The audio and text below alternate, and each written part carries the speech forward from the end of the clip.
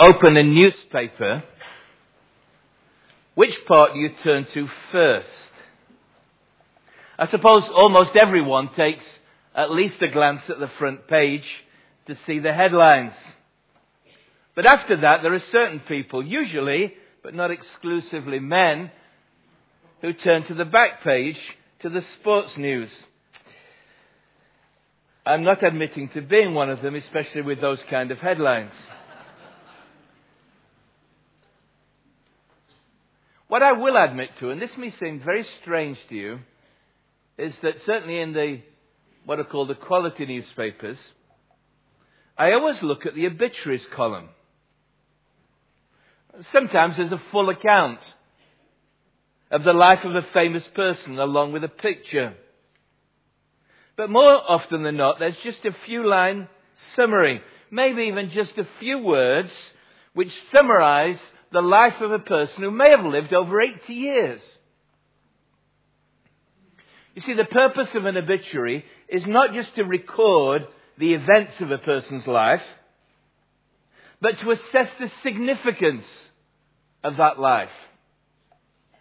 And over these past weeks, we've been reading and studying together a section in this book, the Bible, which is a kind of obituary column on some of the earliest people who lived in human history. It's found in the New Testament part of the Bible, in the book of Hebrews, which is called Hebrews because it's written to people from a Hebrew or Jewish background. It's worth turning to that part in the Bible. It will help to have a Bible in front of us. There are Bibles in the pews if you don't have one. Page 1209. The 11th chapter that we've been making our way through.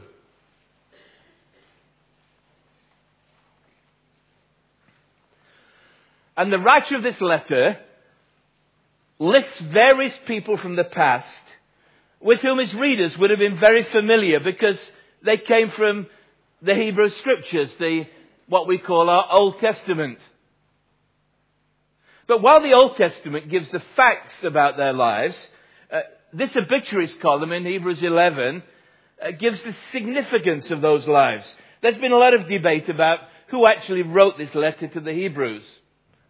We can't be certain who the human writer, author was, but behind the book, behind these obituary columns, is a divine editor.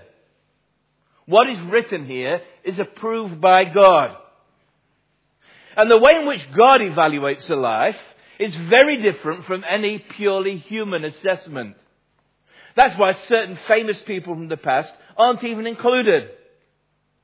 While others, who would never have made it in any newspaper, are included here. And the obituaries for those who are listed here are very different from what we might expect or we would have written. If you think about the characters we've looked at thus far in our series, I think we can imagine the kind of obituaries that would have been written for them in the ancient times obituary column. Abel, first recorded murder victim. Enoch, 365-year-old man who disappeared without a trace. Noah, eccentric boat builder and animal collector. Abraham, nomadic pioneer, founder of a nation. But when we turn to God's obituary column in Hebrews 11, we find something very different has been written about these characters. And we learn that there is one thing that God prizes above all else in a human being. There is one thing which alone gives a human life significance in God's eyes. There is one essential. The writer tells us what it is in verse 6. Without faith, it is impossible to please God. Because anyone who comes to Him must believe that He exists and that He rewards those who earnestly seek Him. You see, you can be as rich as Bill Gates, as smart as Stephen Hawking, as powerful as George Bush, but unless you are living by faith, it counts for nothing in God's eyes. Without faith, it is impossible to please God. And that is why the description of every person listed in this chapter, and God willing, we'll make our way through it after the summer break and continue with this. This is the last of this section.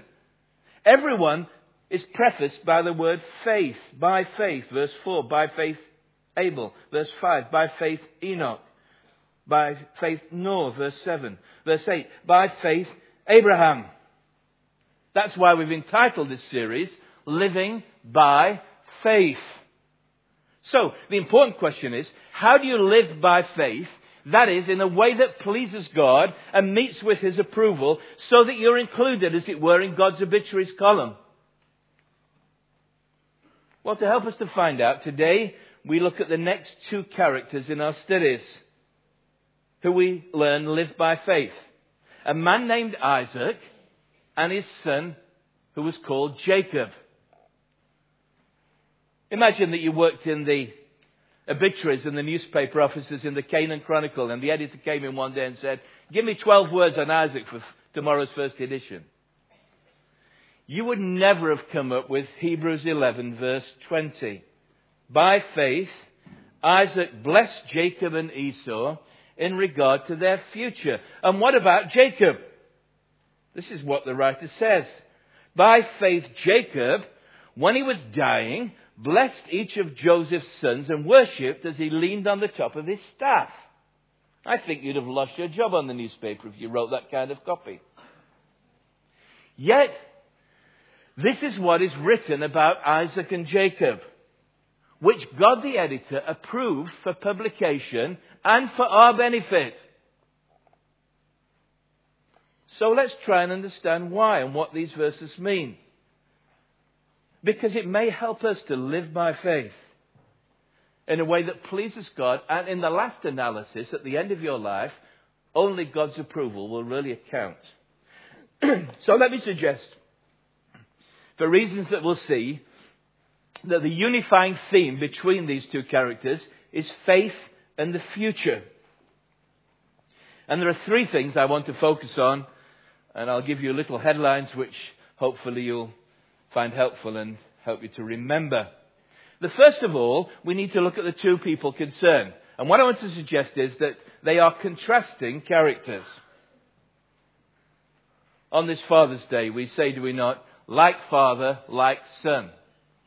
Sometimes that's true, but not always. And not in the case of Isaac and his son Jacob. You couldn't get two more unalike people. So for those of us who don't have a Jewish background and don't know the Old Testament part of the Bible, let me give you a brief summary in which I will try to show how different this father and this son were from each other. First of all, we have Isaac. Now you could call Isaac the passive. Almost everything of significance that happened to Isaac, happened to him, was initiated by other people. It began, not surprisingly, as in all cases, with his birth. His miraculous birth.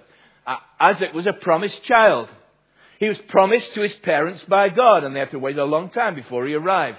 Finally, when his father was 100 and his mother was 90, little Isaac arrived. It was such a surprise to them that they looked at him and laughed, and they called him Yitzhak, which means he laughs. They laugh with joy. And they say, when our friends hear about this, you know what they're going to say? They're going to laugh.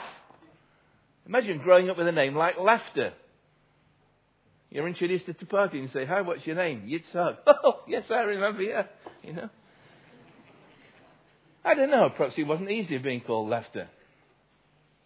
But it was the faith of his parents that was the crucial factor. We looked at that in Hebrews 11 to 12. The next significant event, which we also looked at, I think it was last week, was his near-death experience, which is also recorded in Hebrews. When he was a young boy, his father took him on a long journey up to the top of a mountain, bound him to an altar, and on God's instructions was about to offer him as a burnt offering. Only when the knife was raised did God intervene, and Isaac survived. Once again, he was literally a passive participant in the action. It was his father Abraham whose faith is recorded. And if you want to understand why on earth it was, you need to listen to the last in our series. The next significant event in his life, which isn't recorded in Hebrews, was his arranged marriage. When Isaac got to 40, he still wasn't married, and his parents said, we don't want him to marry one of the local girls who don't believe in God. Let's send someone back to the home country and family and find a girl for him. So they sent a servant on a several 100-mile journey who found a beautiful girl called Rebecca. She willingly consented, came back without ever having met him, and they fell wonderfully in love and were married. But he was hardly the initiator in this. I mean, fathers do a lot for us on Father's Day, but not many of us would ask a servant to go and find us a wife. Later on, we see an example of his timid temperament. At a time of famine, Isaac takes his family and flocks to a neighbouring country. His wife was very beautiful. Isaac was scared that the people would see her, fancy her, kill him and take her. And so he said, let's pretend you're my sister. And it almost led to absolute disaster. And again, only God's intervention prevented it. Hardly the example of a man of faith. And then when he was elderly, his eyesight was failing, he was a victim of a terrible deception. We're going to look at this in more detail. A terrible deception by his wife and youngest son. With the use of 2 goats, read the story, the Bible's full of amazing stories. With the help of 2 goats, they tricked old Isaac into believing that Jacob was in fact his older brother Esau. So Isaac gave Jacob the family inheritance that really belonged to his older brother.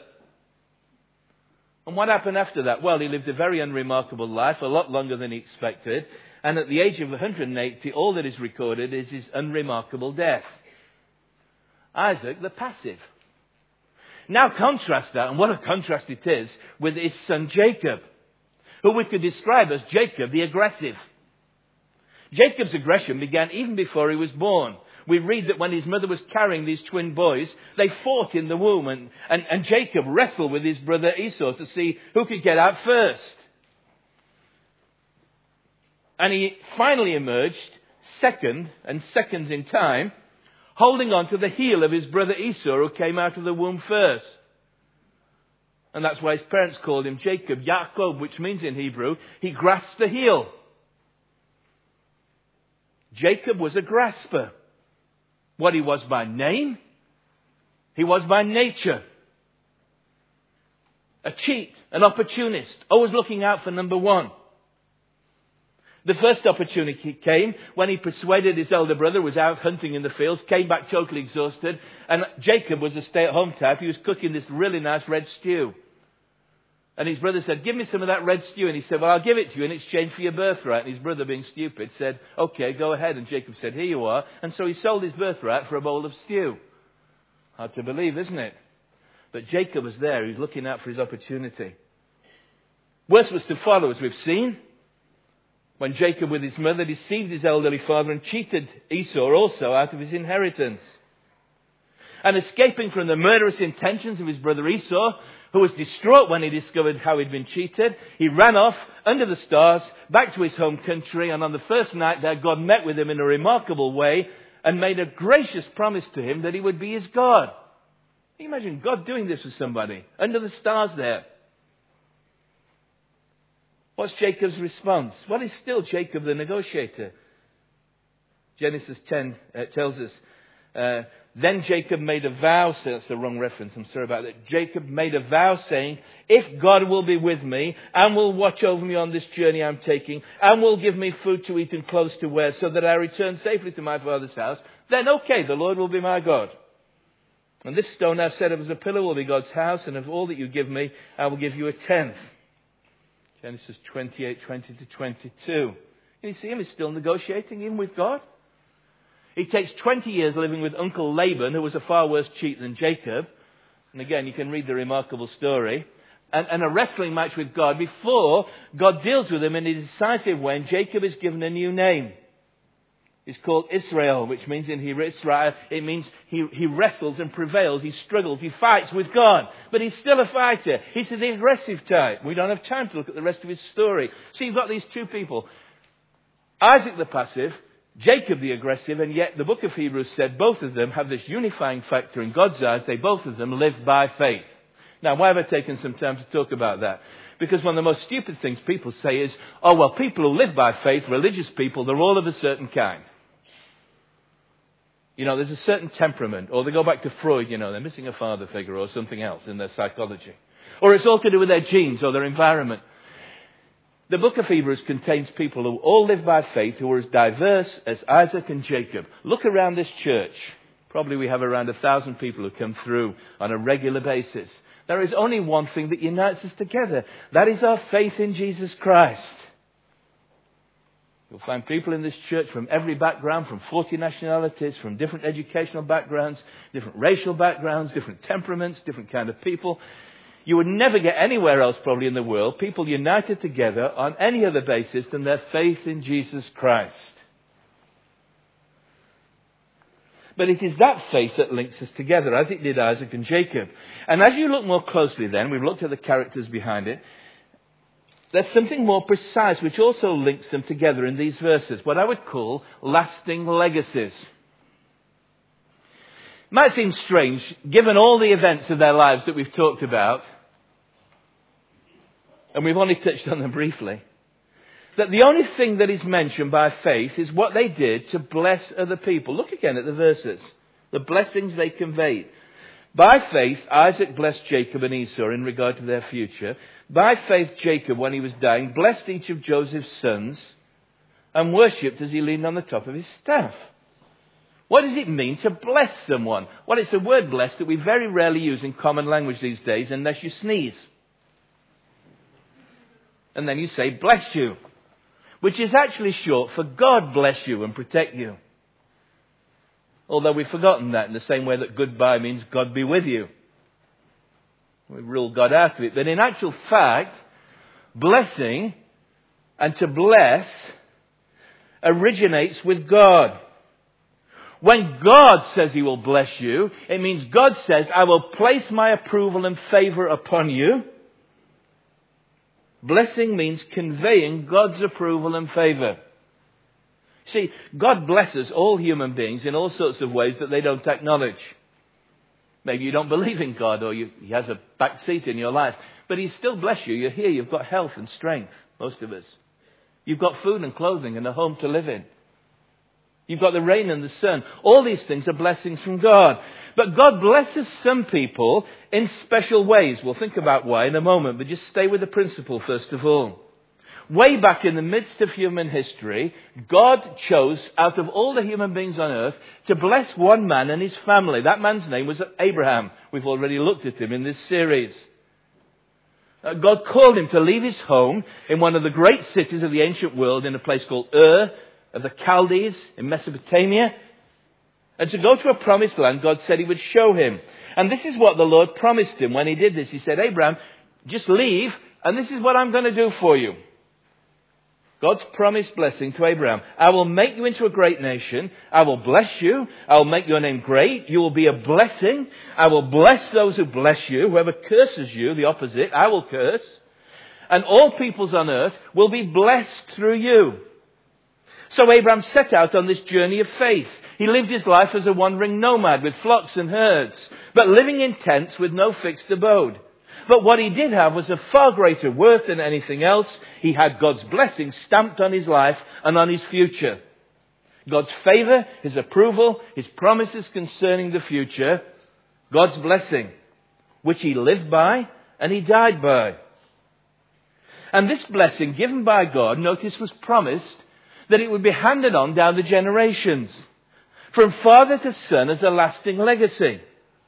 So our two verses tell us how this blessing was passed on down the generations. Isaac blessed his sons, Jacob and Esau, and Jacob blessed his grandsons. That is his son Joseph's two sons. We'll see it in a moment. If you can't work this all out, here's a family tree. All right, very quickly. Abraham and his wife Sarah eventually had the miracle baby Isaac, who inherited the blessing of God through his father. It will come up on the screen for those who can see a screen. If you can't, if you just listen, imagine this. And in due course, as we've seen, Isaac married Rebekah, and Rebekah gave birth to twin boys, Esau and Jacob. And later Jacob had 12 sons. The second youngest, number 11, was called Joseph. Most people know about it because of the musical Joseph and the Amazing Technicolor Dreamcoat, which is wonderful music and lots of fun, but totally inaccurate. All right, but stay with the Bible story. And Joseph had two sons, Manasseh and Ephraim. Now back to our two verses. The two contrasting characters, Isaac and his son Jacob. The only thing the obituary column lists about their lives is that they each did the same thing. Isaac blessed Jacob and Esau, and Jacob blessed his two grandsons, Manasseh and Ephraim. Now, you may be thinking at this point, what's all this big deal about blessing? Laying your hands on someone, saying a prayer. It's only words. But it isn't. It's far more than words. For the words of blessing actually convey God's blessing. A blessing of far greater worth than anything else on earth. I was trying to think of an illustration. It was the Queen's birthday honours list, wasn't it?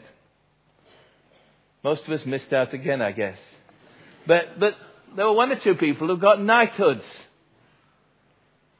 And they'll go to Buckingham Palace and the Queen put a sword on their shoulders and arise Sir Philip Green for being such a blessing to us in our supermarkets. You know, well,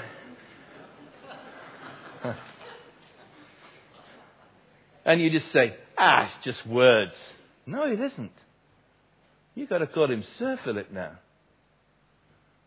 Why? Because the words of the monarch convey real blessing, power.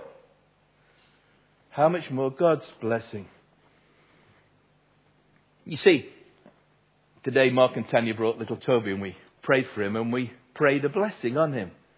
Toby, Daniel, the Lord bless you and keep you. The Lord be gracious to make his face shine upon you, give you his peace.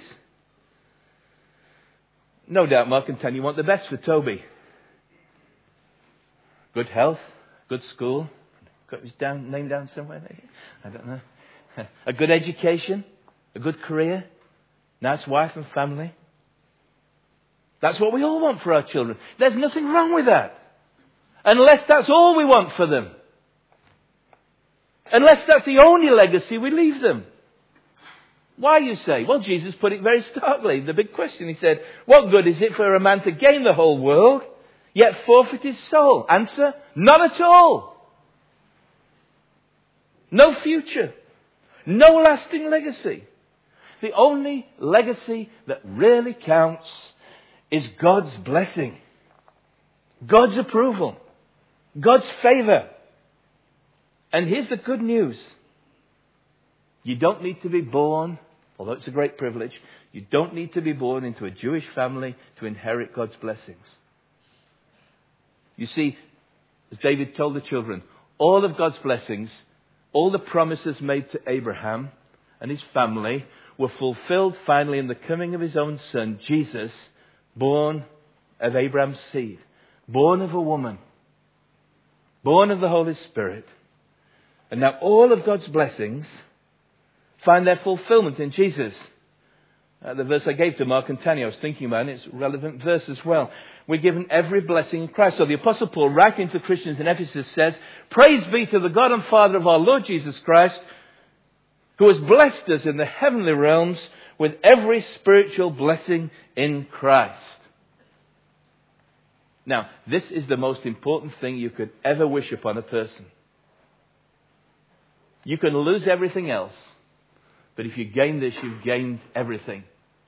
You can gain everything else, and you've lost everything without this. That's what Jesus said. So if this is true, you should be asking at this point an important question.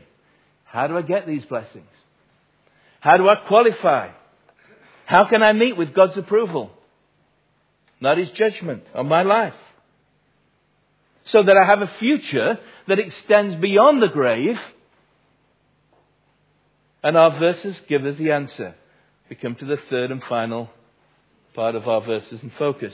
Contrasting characters, lasting legacies, and finally, trying to think of a good title for this, surprising selections. What is it that links Isaac and Jacob together in our two verses in Hebrews 11? What is it that merits them as each acting by faith? It's not just that they conveyed God's blessings on sons and grandsons respectively. Every family works that way. It's the laws of inheritance, is it not? No, what links them together is that the blessing they conveyed in each case was not on the one you might expect. They were surprising selections. As far as natural law was concerned, the firstborn inherited the family's wealth and titles. But Isaac blessed Jacob, not Esau, with the firstborn's blessings. This is what he said to him. Genesis 27, 28, 29. May God give you of heaven's dew and of earth's richness, an abundance of grain and new wine. May nations serve you, peoples bow down to you. Be Lord over your brothers, and may the sons of your mother bow down to you. May those who curse you be cursed, and may those who bless you be blessed. That's the firstborn's blessing. But Esau missed out on this blessing. When he discovered it, he didn't say, it's only words. He broke down in tears and in rage because he'd missed out. And he said to his father, bless me too, my father. And Jacob said, I've no blessing for you. I've given it. But finally, when he pleaded, he gave him a blessing. But it wasn't the primary blessing. It was a secondary blessing. It's what he said. Genesis 27:39. Your dwelling will be away from the earth's richness, away from the dew of heaven above. You will live by the sword. You will serve your brother. But when you grow restless, you'll throw his yoke from off your neck.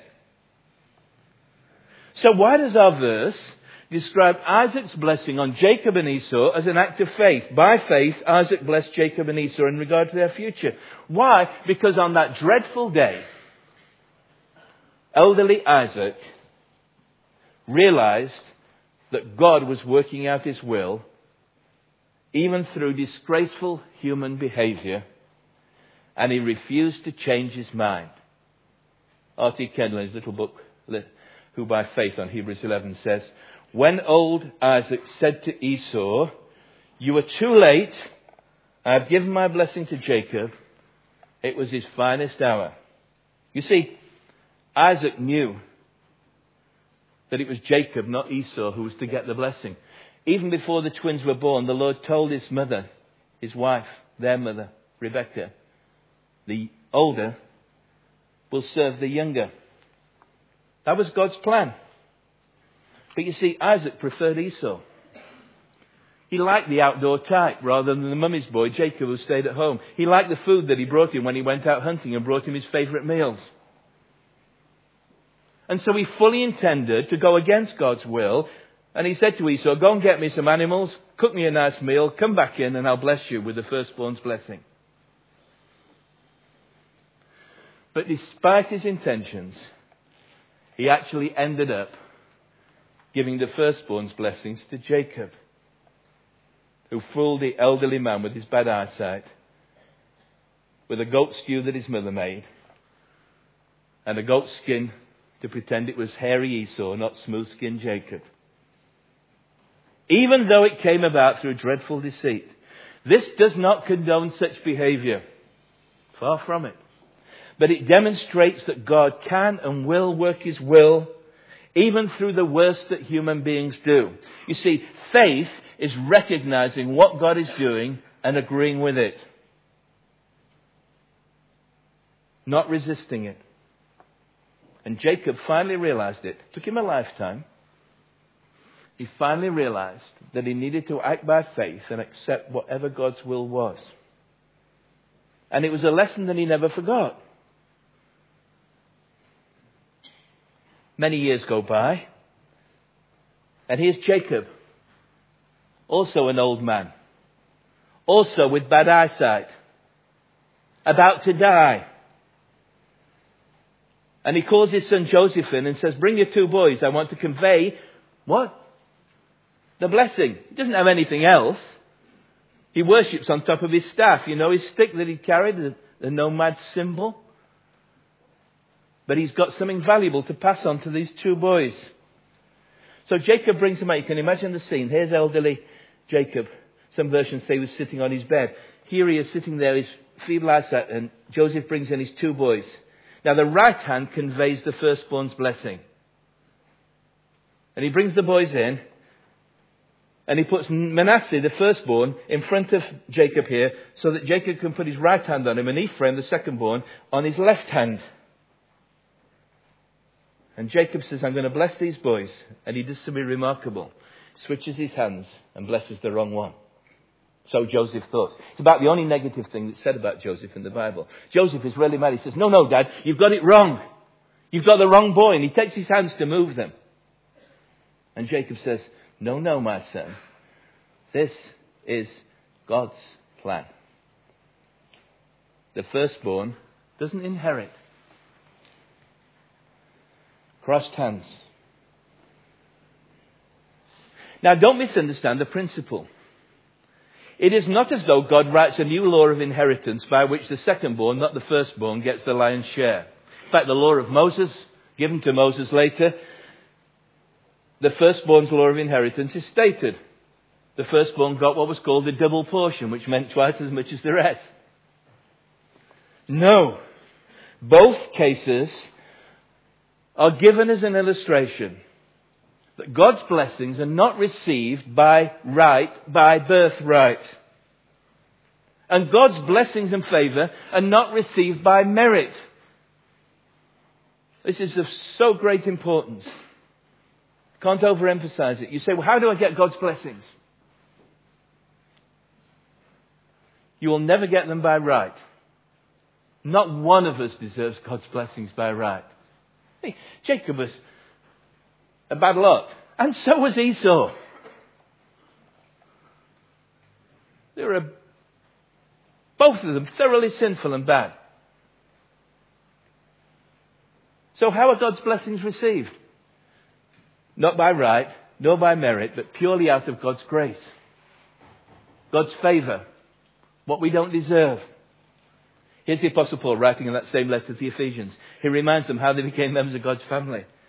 He says, for it is by grace you've been saved through faith, and this not from yourselves, it is the gift of God, not by works, so that no one can boast.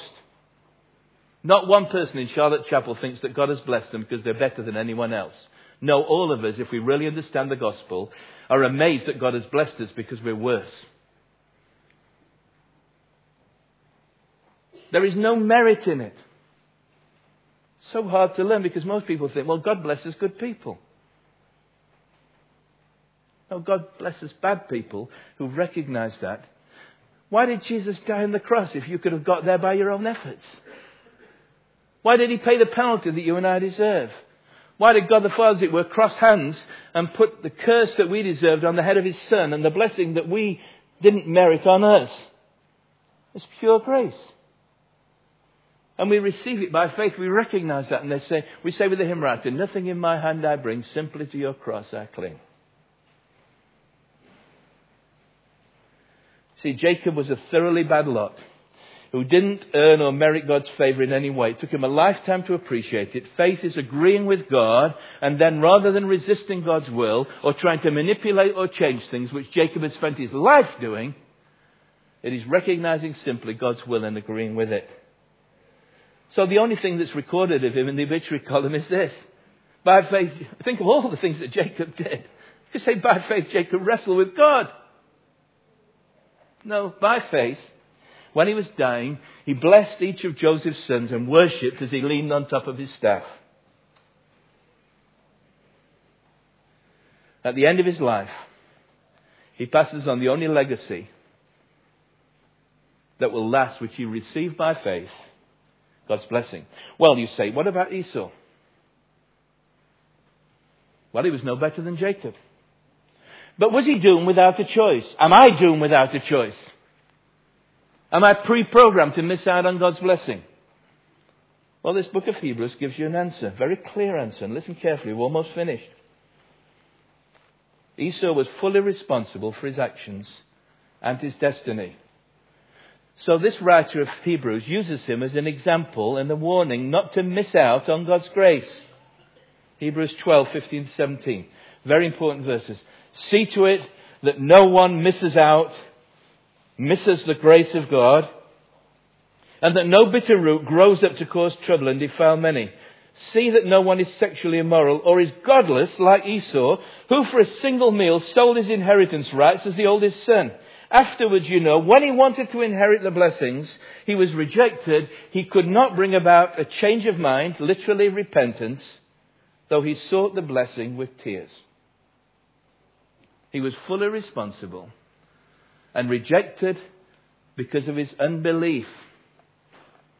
His brother simply accepted ultimately, finally, by faith, what God offered to him. And Esau is an example to all of us that we don't miss out on the grace of God.